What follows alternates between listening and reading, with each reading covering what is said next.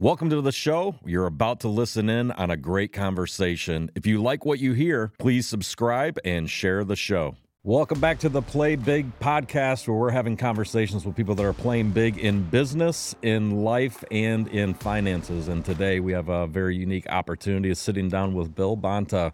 Thank you very much for coming into the studio. My first question is, who is Bill Bonta? Well, thank you, Jason. It's a pleasure. It's fun how the dots have connected and brought us here. I appreciate you having us here today. So who is Bill Bonta? Well, that's a good question. He dates back to the early 70s and being born in the state of Idaho. Great parents, come from a broken home later on in life, watched a single mother work her rear end off and provided. We never went without.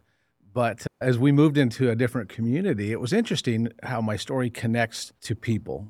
And around the age of 12, we moved into a community, went to a new school, and this short little kid named Joe introduced himself to me. And little did I know that Joe's family was wealthy, and they were big potato farmers from Idaho and big cattle ranchers. And so I spent my life with rich dad, poor dad, nonetheless. And I was as I slept in their home over and over and over, I developed this identity that was a little bit divided because I had two polarities. It was just different. Mac and cheese in one home, but mac and cheese in the other home was just slightly different. And so born and raised there, had those experiences, went on into the painting industry, became a house painter, just followed in the labor work as my father had taught us how to do. And met this incredible woman who brought a little bit of order into my life. And we've had 4 wonderful children, and our 5th grandchild will be born in July. And along the way, just having some incredible experiences, again, just to create an identity. And I think God does this incredible thing to help us mold ourselves if we'll be able to pay attention to it. But spent a long time with a massive desire to serve people. And I couldn't distinguish what that meant for a long time, but I could feel it. And finally, in my 40s, early 40s, I made that jump. And I just made a decision I'd spend the rest of my life doing service work. Had been blessed with great mentors and had success, but yeah, that's who I am a little bit. Just a guy from Idaho. Just a guy from Idaho. When you were growing up and you met Joe, when did you realize the difference? I mean, the difference between what you said, rich and poor. But what went through your mind at that moment in time when I guess a realization came in that there was a difference where you weren't aware of it before, but then you became aware of it? What was that process like as a young child? It was interesting because I would see they would fight. They had hair that was poking up in the morning. Very, very similar. It was a family. Behind closed curtains, there's always dysfunction of some sort, right? But they just did things different. And it was perplexing to me as I would watch them do things. That young man never had lack in his thinking. I, on the other hand, would fight that lack in thinking. They would do things as a family that again, a normal family, but they were just doing things at a higher level. And so I think as a young man, it was my first indication that you can be normal and you can still have a lot of fun. You can still be dysfunctional, right? Human beings are that way. But you can literally have success.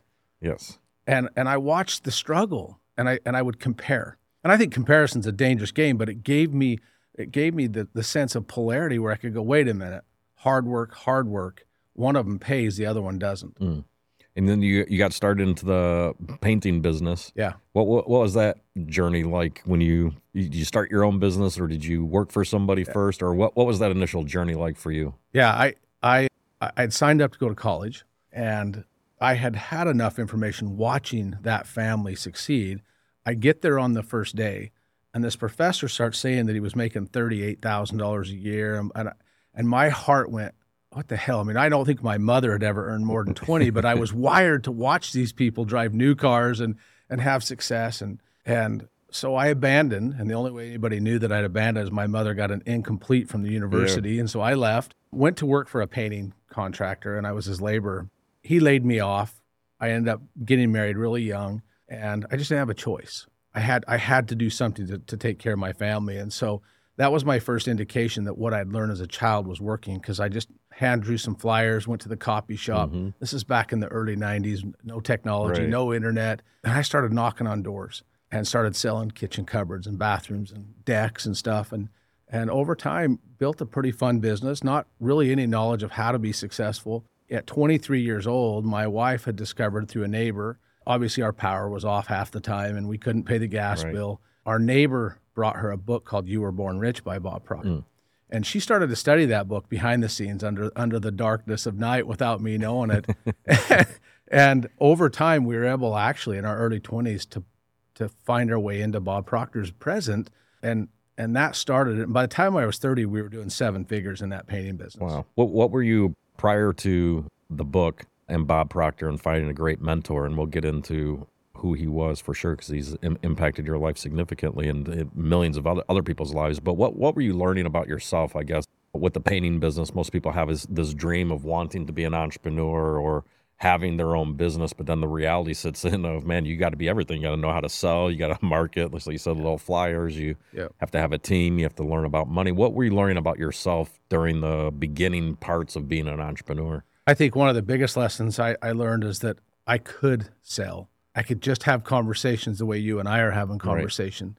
I didn't need to promote what I was doing. Nobody cares what I was doing, but I learned that I could connect with the person. And I made it a point where, and I carried sticky notes with me in this old van, and every time I'd go to walk out, I'd write on there, act confident.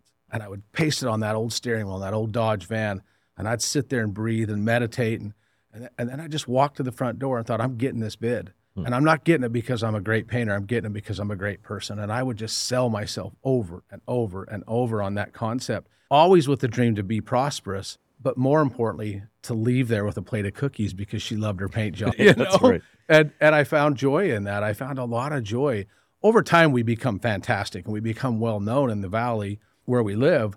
But I learned that I wasn't a painter. I was a business owner providing a service. Interesting. And that was fascinating. When did you come up with that distinction? Because I think that's a valuable point. And some people are like, oh, it's always just a product, but sometimes products can come and go. When did you realize that distinction? That's a big distinction to make. Well, a few years earlier, I was at an event that Bob Proctor was doing down in Phoenix, and I went into this room, and there was 35 people, and they were all millionaires. I have no idea how the heck we got in there because we were in our 20s. We couldn't even pay the bills. Somehow we're in this room, I scrounge up the money to go to this thing, and at the break, he said, let me talk to you, and he pulled me aside, and he said, you're not comfortable being in this room, are you? And I said, no, not at all. He said, what are you earning? And at that point, early, I was earning like $25,000 a year. And he planted that seed. He said, you've got to work on your business, not in your business. He said, you have to understand that painting is nothing more than a service, no different than selling whatever. And I think it started then around 24, 25 years old. And then as I started to realize, I'm not that great at being the laborer. I'm really good at connecting the dots with people.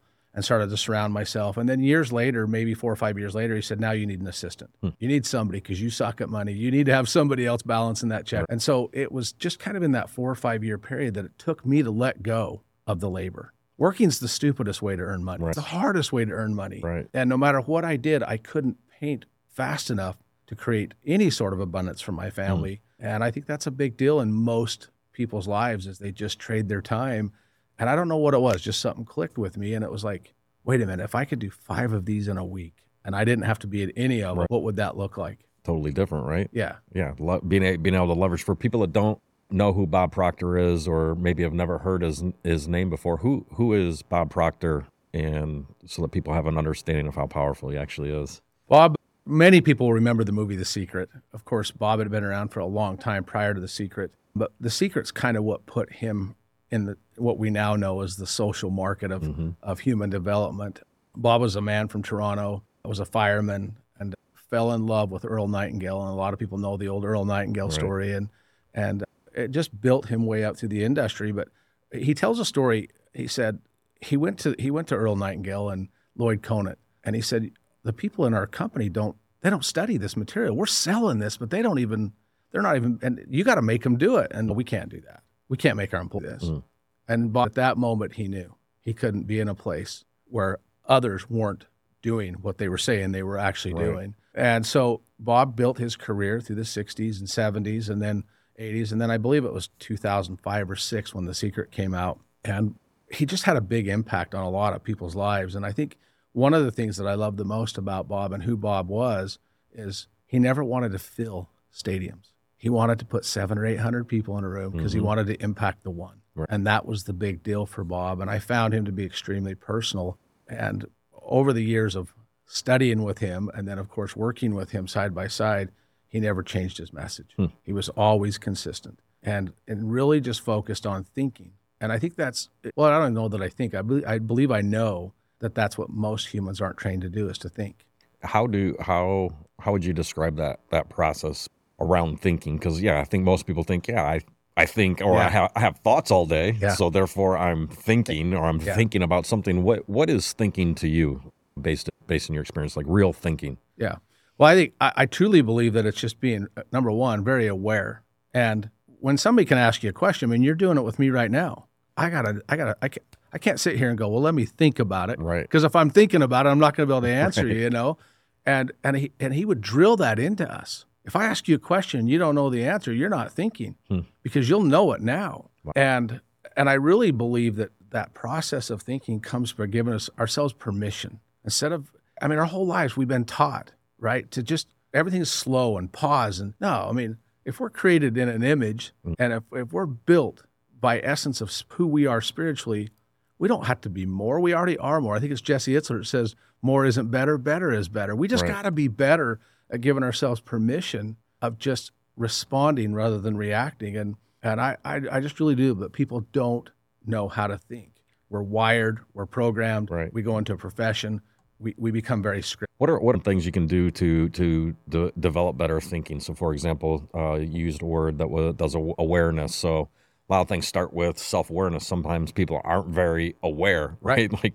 they're like numb to everything that's happening in the world. But once you become aware, like my thinking isn't serving me, or maybe I'm not a good thinker, or maybe my thoughts aren't my own. What are some practical things that maybe you think can help someone that feels like they're stuck in their thinking, or they have old thinking or stale thinking? What are some practical things that people can do to jumpstart a cleaner way of thinking for themselves? It's a fantastic question. First of all, I think by nature, most humans are critical. And the first thing you got to do is you got to let critical go. You can't condemn yourself because I don't have the right thinking. Who cares, right? All of us have learned how to walk, talk, drive cars, all these things. We've learned things. So if you haven't learned to think, you can learn to think, and it's the same process. But I think some of the things that I believe are key is study. You got to be I see you promote books, right? And it's key, right? The old adage, leaders and or readers and all that stuff. Well, that's great. That sounds great. But what are you really reading to understand about you? Right. The essence of self-development is developing self, right? Not volume, not bookshelves. Hell, if somebody just took one book and studied it every page, every day for 6 years, one book, it would change their life. Repetition is the mother of learning. So I'm completely convinced that developing self is key because we're honest with ourselves. Right. And you've experienced it when you're reading a book and it's like looking around like, where's the cameras? How does this guy know? How does this know Written me? Specific for me. Yeah. I look at why I'm sitting here. Clear across the country from Ho to Atlanta. Proximity is key. You got to be around people that are winning. You got to be around people that challenge you to think. I was walking around your office this morning and I was thinking, okay, it took a level of awareness to do this because you could do it in a little box. You could create this little room somewhere and nobody would know the difference. Right. But it's fantastic. And what proximity is the key to frequency and vibration, I think. I think you got to be around ideas and people who are driving, and then just be willing to just do it. Just be willing to take the action to learn through experience. We were talking earlier about education or experience. It's so key in anything that we do. I tell my kids all the time, you can learn to swim on YouTube, but until you get in the water, it's a whole nother story. It's a whole nother story. What do you think stops a lot of people? Because I think people can become aware. Yeah, I need, maybe reading is something I need to do, or I don't like to read, or I read it in my mind. Yeah. But once someone has learned something, or they become aware of something, what do you, in your experience, what do you think stops people from taking what they've learned and then, like you said, getting the actual experience of it? Yeah, I can watch a video on swimming, but until I get in the ocean or jump in the pool, it's a different reality. In your experience of working, you've worked with thousands and thousands of people over the years. What do you think stops most people from, one, being willing to learn, but then once they've learned something, actually applying what it is that they were learning? Jason, I think, what are you emotionally involved in? Why are you going to change? Why are you studying? We've been trained in society to check boxes, to-do lists and wake up and they hire a coach, someone like you or me or Bob or whoever, and you got to do this, this, and this. And so they wake up with a workbook and they just check dots. But you're the only one that can figure out you. Nobody else can figure out you. Nobody else can figure out me. And I better be emotionally involved in something that charges me with enough desire to figure out why I am not thinking. Again, eliminating criticality, leaving me alone, being nice to me, but literally and deliberately having something for a reason. Why? What are you wanting to change for? Why does it matter to you? And why does it matter to your family? Maybe it's your spouse, maybe it's your kids, maybe it's your community. If you can't connect something to your purpose for developing self, you're toast. And how do people begin to cultivate the emotions inside them? So you get an emotional trigger to do something. A lot of times people are preoccupied with negative emotions because their whole life is not going the way that they want because they haven't found their purpose yet. And so once they start tapping into emotions, how can you help someone that once they get going, you're going to get hit with all kinds of battles. The enemy's going to take force and all these opposing. For once you get into your purpose, you get this emotion, you get triggered, you start to go out there. The very first thing that's going to happen is something negative is going to come and hit you. How do you teach people or how do you coach people to get out of the negative emotion and back into the power state of their emotion? I love that question. I think it was Einstein that said one of our greatest decisions is whether we actually focus on a hostile universe or a friendly universe. I think you have to deliberately, but again, that's a trained tool. I mean, the normal reaction is to go down fast. I mean, how long does it take to build this building? A year? Yeah, just about, yes. You can burn it down in 30 minutes. Right? Correct. And I know that's harsh, but the reality is that it's easier to see the flame and run towards the flame because we're wired. Everything in society is telling us the enemy, as you called that process. We are wired to see the worst. But if you on purpose are determined because of this reason, I've got to be better because I have something inside of me. And you study to understand that part of you and you focus on the friendly side. We call it right side, left side. Which one are you going to focus on? But if you train yourself, no different than going to learn a new language. I mean, you travel all over. You're accustomed to hearing different languages. Well, if you learn this just like you do a language, you will have better discipline to be able to capture that in the moment. And we're going to fail, right? I mean, I have things all the time happen that I'm escalated. But, it was James Allen that said that calmness of mind was a beautiful jewel of wisdom. Like calmness creates speed.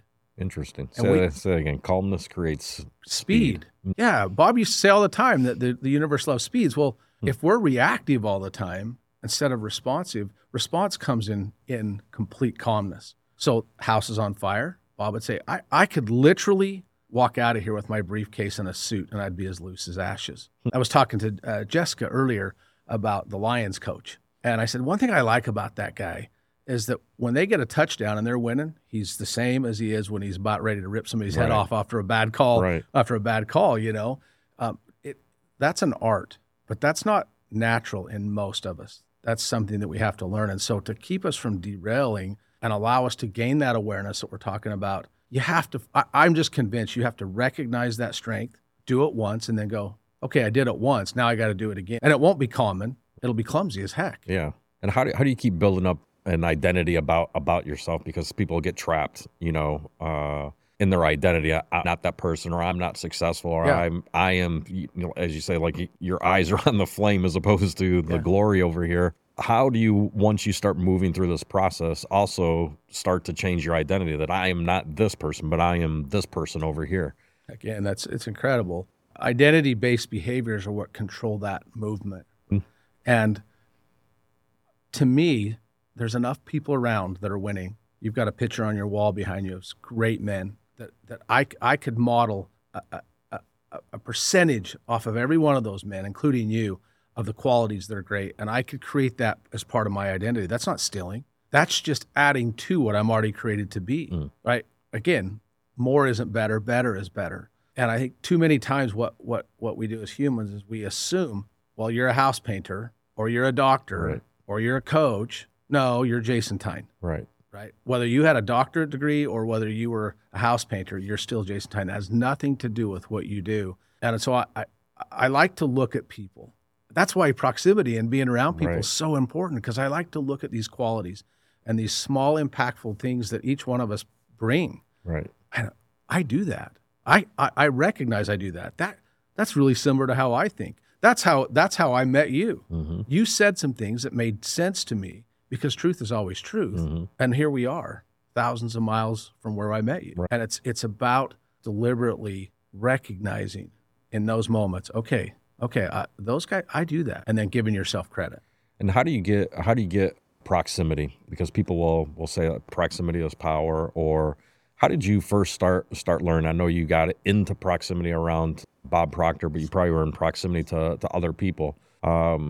What in your experience, what stops people from wanting it? Because I think people deep down inside of themselves, if they were being true with themselves, they know they want something more. Their spirit inside of them, they have some dream, they have some vision. I think God put that inside of every human being, and they have this vision of what their destiny could look like. And then they know that they want to do something, but they don't do something. They know they should go talk to someone, but they don't talk to someone, and they know that they should. What in your experience stops them, or what doesn't stop you from doing that? Yeah, that's really good. I think, first of all, I think it's okay to understand that your results are not who you are, they're who you were. And that we start at zero every single day. And I mean, again, I'll use our story. I saw you on a stage, had no idea who you were. Right. You came off there. I couldn't catch you as you left the room. My old identity and paradigm says, oh, well, it's cool. I'll look him up on social media. I'll message him. He may or may not even respond. Right. I show up at a restaurant. There you are. You're eating. You're with your people. The conditioning said what? Leave him alone. Right. He's busy. Don't talk to him. So even people that win have that bull crap going on in our minds, you know. But I think what you have to do is you have to just be willing to say, no, screw it. There's a lot more meals. He can eat later. Correct. I can eat later. Who cares? Because what's he going to do? Push me away? Right. And it's a choice. But our results are not who we are. They're who we were. So why keep making decisions? Just step in. And you know the old adage, when one door closes, another one opens? Right. I don't believe that. Right. I'm convinced that when one opens, another one's open, but it requires us to step in. Right. And we stood there for 40 minutes that night and talked about things, and there was no intent. There was nothing for a grab for either one of us. Right. We're just here. And so people that have desire for proximity, go somewhere, be around better people. And I love it. I was talking to some of your people here, and I'm like, man, you guys are so blessed to be in the proximity here. And by nature of absorption, or whatever you want to call it, every one of your people in this office will be 10x'd 5 years or sooner. I love something that you said. I mean, making a decision, I think, and you also referenced you're really not who you were in the past. You living in the present. So people often hear the conversation of, past, present, future. The past is the past, and stop dwelling on the past. It's easier said than done for most people. But recognizing a present moment, just like you said, I could reach out to him in the future. You send him a message, look him up. That's like living in the future, and tomorrow never comes because it always becomes today. When did you first start learning, I can make a decision right now to do something, whether it's going to work or it's not going to work, but something about your identity says, I'm going to go have a conversation. Something in my identity loves people that want to have a conversation. People have a perception, maybe because of my demeanor or something. Sometimes we're like, he's maybe not approachable to have something, but I value relationships more than anything. Meaningful conversations mean something to me. Meaningless conversations are a waste of time. And so you making a decision to do something, as soon as the conversations start, I'm like, I'm so great. I was so grateful to have the conversation. But when did you first actually start applying it? Did it go all the way back to when you were the painter and say, be confident, and putting that, sticky note on the thing? Is that something that's always been there that's going to build over time? Yeah, because I'd be down at the Sherwin-Williams, and I'd be like, these guys, they're earning enough money to get to the bar. Right. They're driving the same vehicle. Manager dressed better than they did at the supply house, but still it was all. And then I started to figure out, if I went and talked to the contractors, what if I went to the house builders? They seemed to be a little smarter than me. And I'd go to lunch and I'd ask them questions, and some of them are not aware enough to tell you why they're winning. Right. They're not. Yeah. Wow, we just work hard and we get up in the morning. They don't understand unconsciousness, and they don't understand that. I think that was my first experience, and started to see that. But I want to play out here for just a minute that you have to decide that you're worth it. What about my wife and my kids? What about my future grandkids? What about the people? If I don't do something to break the mold, and I'm too weak to go ask, because people like you exist. And it's not just you. It has nothing to do with that. Bob Proctor would love people to come to him because he wanted to have intelligent conversations. 100%. Right? So there's this entire untouchable misnomer that's just not true. Yeah. The moment of decision, right? So decisions has the opportunity of shaping your destiny, right? And people think of things like that as like a cliche, but you had mentioned earlier before we even got mic'd up and started talking about like a psychic deposit. And what does that mean to you? Because I think the invisible things that go on in the world, so your spirit, all these things that are mostly invisible, can manifest physically for people to see them. But making a decision is an invisible thing. It's not like I'm grabbing this box or there's somebody say, here's my decision. It's something that's happening in an invisible world. Explain to me how great people make the invisible visible, and then people go, oh, now I see it. But it's the decision in the invisible that has power to it. It's amazing. I mean, I really do believe that it comes from trusting self. I believe you have to learn to know thyself. I think you have to know, and you completely have to just, the old hunch, Right. And there's always going to be an argument. There's always going to be a bunch of garbage going on, because you said it earlier, it's coming after you. Yes. It did it to me that night. Leave him alone. Don't go talk to him. Right. Don't reach out to Bob Proctor when I was on my back in North Dakota at one of the worst places of my life. And I'd been mentored for him and had fallen apart again. And I just believe you have to get to that spot where you honor yourself enough, and you've got to want something big enough. And it's never about the money. It's really not. It's your character and your own integrity. Right. Right. Because who's listening to you all the time? You. Right. And often in life, how many times do we lie, especially to ourselves? Right. And as we do that, we beat the tar out of this identity. When in reality, is our future self's out there, as you said, that unknown. And that's our biggest cheerleader, because we were built and designed. The spiritual essence of who we are was wired to win.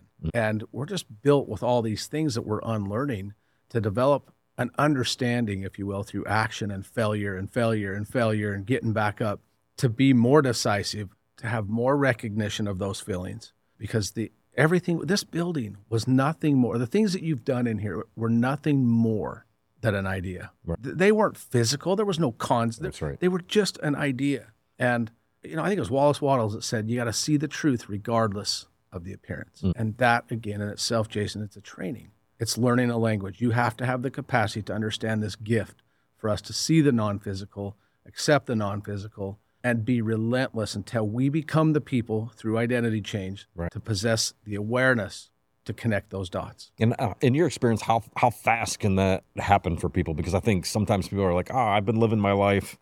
I've had these beliefs about myself for 5 years, 10 years, 15 years, 20 years. And then they grab some level of awareness. Someone hits them, they hear something, they see something, they watch something. And then they're like, I want to make a change. And unfortunately, most people are like, I'll wait to the beginning of the year and then I'll have this New Year's resolution to make this change. Well, you're really the same person. I mean, you're just because the calendar day changed, you're still bringing yourself with you. But in your experience, how fast can people change based on the ability to make a decision about their true identity? Again, the essence of speed. We live in a world, a universe that is designed for speed. It can happen instantly once you make a decision. However, the education to learn it, I'm with people all the time. Well, I got to wait till the first year. I got to wait for this to happen. When this happens, I'll do this. When that happens. But the reality is in 5 years, if you're not dead, there's only one other alternative. You'll be alive. And so it's that start that stops most people. We just have to understand that we start immediately, because change is progressive. That progressive realization, it's constant. And I mean, I'll have people all the time say, well, but if I can't earn $1 billion, then why even run? Right. Well, hell, your awareness is how to earn 30 grand. What would $100,000 do for you? Totally. It'd become, that'd make a huge, okay, well, let's just start at where you are and develop beliefs. But it's, again, I mean, Don Shula, I believe, in the old Miami Dolphins locker room, he had a sign up in there I'd heard above the door. It's the start that stops most people. Just start. Right. Don't wait. Right. Pick up the book right now and read a chapter 10 times and highlight it and ask yourself, am I that person or am I not that person? And as you start studying, you start getting around people, listen to podcasts, do things and ask yourself questions. And I'll say it again, when you discover you're not, stop being critical, right? Right. Drop me in the middle of some country somewhere that I don't know how to speak that language. It's going to be tough. Right. But I do believe if I had to survive, I would learn the language. Right. Is what you're doing as a human important enough that you're willing to take what you know is in here and in here, more importantly, to learn the language to accomplish that? Everything we know revolves around frequency and energy. I mean, you've heard it all, but until you match with that identity with that station that resonates on, it's going to be very difficult to not just remain in a delusional state. Most people remain in a dream fantasy state, but it's through action we receive that opportunity, those inspirations, those connections, dot, dot, dot. I mean, wasn't it Steve Jobs that said you can't connect the dots looking forward, you can only connect them looking backwards. Right. Therefore, it's guaranteed by nature that they're always going to connect. Right. And the last thing I might say about that is it's okay to live in wonder. I wonder why I met Jason Tyne in Salt Lake City. Interesting. I just turn the rest over. It's none of my business, right? It's none of my business. Why do I have to know better than God and universe? I never will. Yeah, it's just trusting it and doing something with what you know and figuring the rest out as it goes along. Because you also help coach and mentor a lot of people. Sometimes people are stuck. You're getting them unstuck. Sometimes they're just getting going. And they help build momentum. What do you tell people that have had some level of success for themselves? By most standards, they're successful. Whatever people are gauging success by, but for some reason, oftentimes people that get themselves out of inertia and basically they're not moving, and then they get into momentum, and then like all these great things start happening in their life. They're like, oh yes, everything I've been taught, everything I'm putting together is starting to work. That also becomes a dangerous moment in time, in my experience, because once you get massive momentum, you hit this level of a breakthrough moment for yourself. Like, holy crap, yes, I am manifesting things that I'm manifesting, and things are going great. There's two opportunities. One opportunity is to have this massive breakout where you really hit the accelerator, and what you thought was good is no longer good, that there's another level called greatness and beyond. But sometimes most people in my experience, sometimes they get stuck there in momentum and they don't break out. They actually go backwards and they break down. What would you tell someone that is starting to hit strides? Things are starting to go for them. 2024 is starting off as a great opportunity for them. What are some things you can help people be aware of as guardrails as you start to create momentum and the universe is conspiring to win for you? What are some things to be more aware of that they weren't aware of to make sure they can hit a breakout and not go backwards and go through breakdown moments? Yeah, one thing I appreciate people that are winning, that are humble, is they're always consistent in that area. You rarely see that stuff. They're pretty consistent. And as I've looked into this to try to attempt for myself to understand what is it about him or her that even in hell on earth, they still figure out how to continue to bump forward. And I think just that whole concept of what got you here is not going to get you here. And that journey between here and here, it's no different. I watched many mentors that still wake up every day. If they've got $1 billion in their account, or if they're broke, they wake up every day and they do the same thing. They do self-care. I start the day winning. I do things for me that keep me consistent, and they're never different. I mean, you couldn't get a hold of Bob at 5 a.m. if you wanted to, right? Because he was behind his desk working on himself, and that was sacred to him. And it didn't matter how well the cash flow was or how sucky it was. Bob was taking care of Bob first. And I believe that's true, because what happens when it gets good, most people let off the gas. And I've experienced that, where all of a sudden, remember, our results are not who we are, they're who we were. So back here, we're working on ourselves, we're studying, we're coaches, mentors, we're hanging around great people, and then we forget what got us here. The old saying that our paradigms control 96 to 98% of all of our results is a fact. And we are wired. Just because you get better does not mean that your conditioning of the past is gone. It's still there, right? And so it will respond because it's wired into us. I mean, you could go into neurological work and all that stuff, prove some of that stuff, but you got to be aware that I can slide just as fast as I can grow.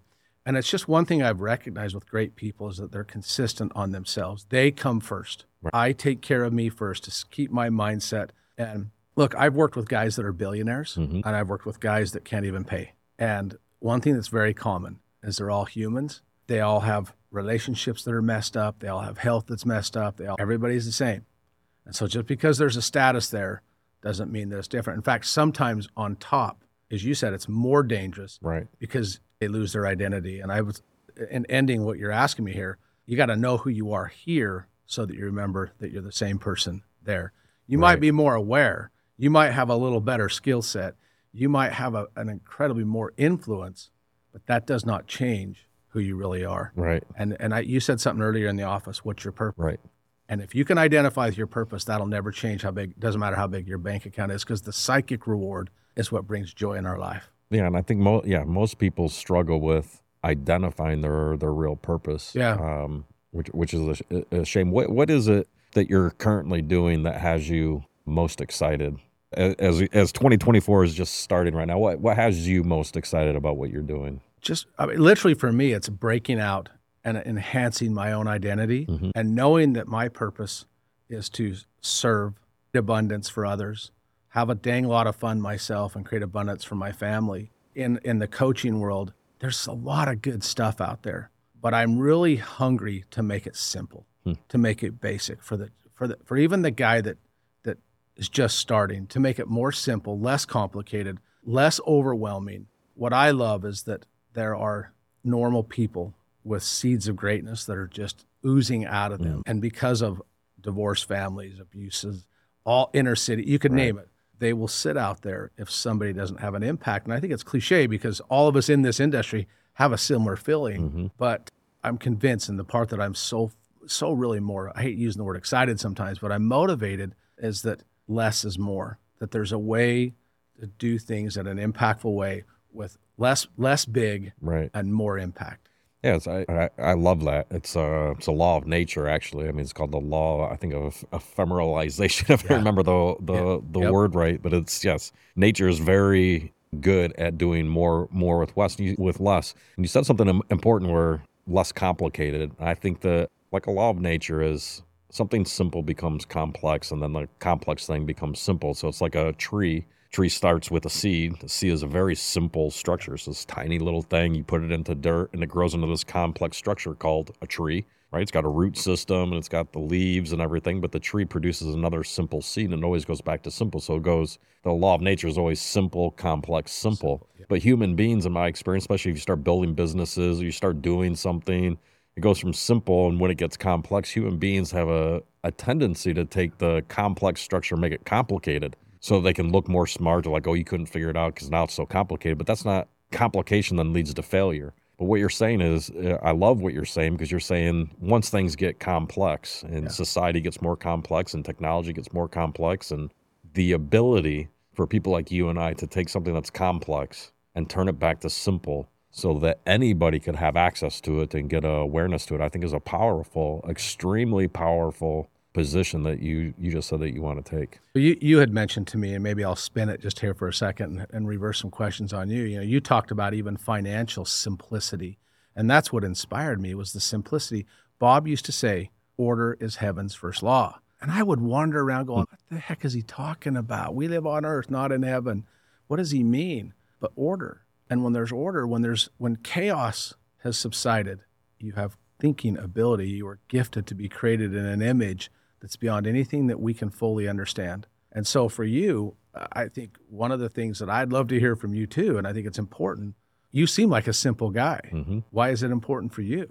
I think it's when you said chaos and order, when I was first struggling with my identity of what did I spiritually believe, because I grew up Roman Catholic, and then I went around in the world, and then I got introduced to all these other teachings like Buddhism and Taoism. I'm like, oh man, I was so messed up. My early 20s, I'm like, I don't even know what I think anymore. But I was reading I think it was a Taoism thing that said muddy water is nothing more than just dirt in water, but if you took it and just let it sit, it would naturally take itself apart. And I think for me, I always was dissatisfied with people that tried to pretend like they were smarter than they were by making something complicated. And for me, I always knew that wasn't true. Like, complication is a word for a reason, because it's complicated, and everything about our life shouldn't be complicated. It should be simple. And I love the idea, and I always admired people that had the ability to communicate a very complex thing in a very simple way. And I think that for the average person, to create awareness in somebody is to hit them in a way, whether visually, auditory, or kinesthetically, in a way that exposes them to simple, practical strategies. Yes. Because simple, practical strategies gets the job done. And if you're exposed to a simple, practical strategy, then I know the thing that's going to get you over the edge is you. right? So for example, if I were to ask anyone in the world, what are 2 things you need to do to get physically fit? There's only 2 things you need to do. And anyone around the world could say, I need to eat right and exercise. That's it. Everybody knows that. 100% of the population knows if I want to get physically fit, there's only 2 things I need to do: eat right and exercise every day. That's it.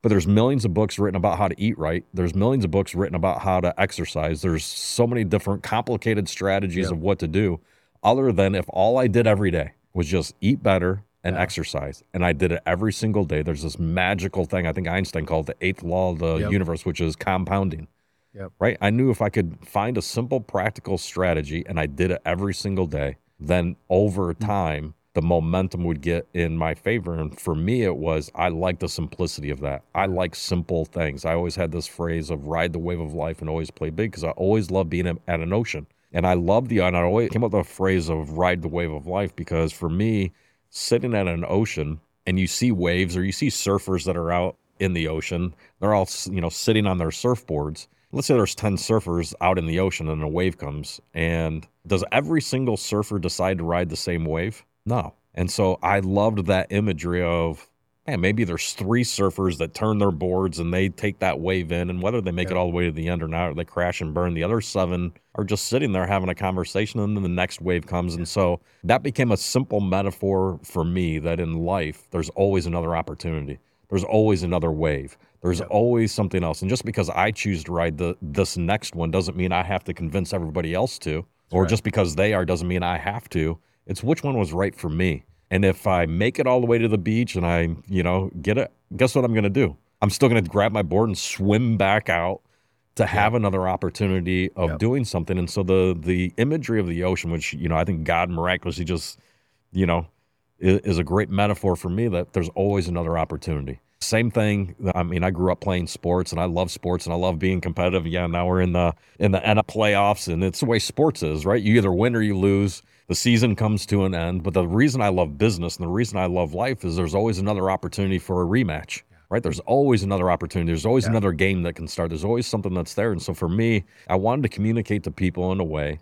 that I think was simple for them, to take all the complexity of the world, speak to them, and say, here's 2 simple things that you can do, whether it's for a business or for your money, whatever it is. Here's what, or your physical fitness, here's what you can do, or your mental health. Like, yeah, man, if you just read 10 pages of a book every single day, you could read the same pages every day. But if you just did it every single day, I think you'd amaze yourself at what you would become.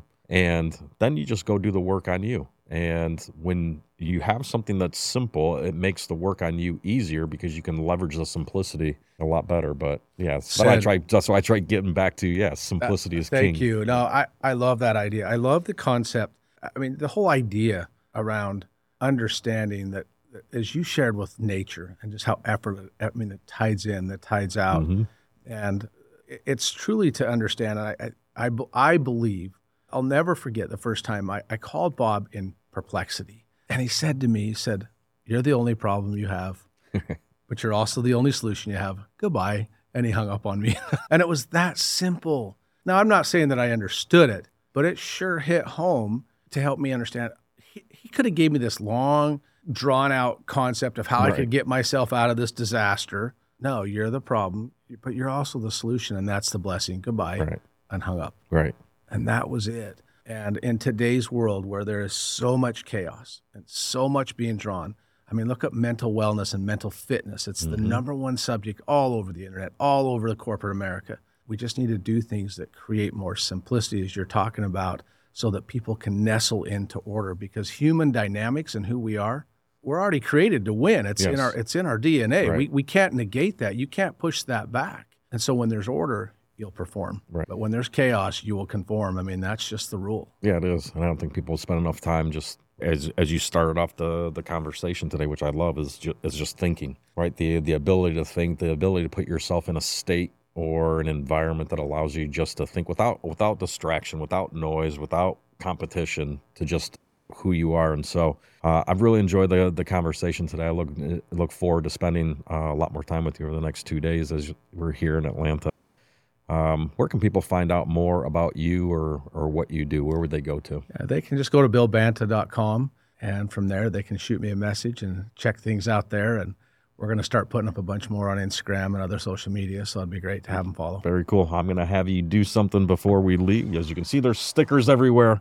Yes. But I always have everyone grab a round sticker, sign your name, put a phrase on there that's important to you, and then find any spot on the table where you want it to be seen. What does it say? You're the only problem you have, and you're all the only solution you have. Awesome. I love that. Find a spot for it to go on the table, wherever you want, any direction. Really cool. Perfect. Well, thank you for coming in. I enjoyed the conversation. And until next time, always ride the wave of life and always play big.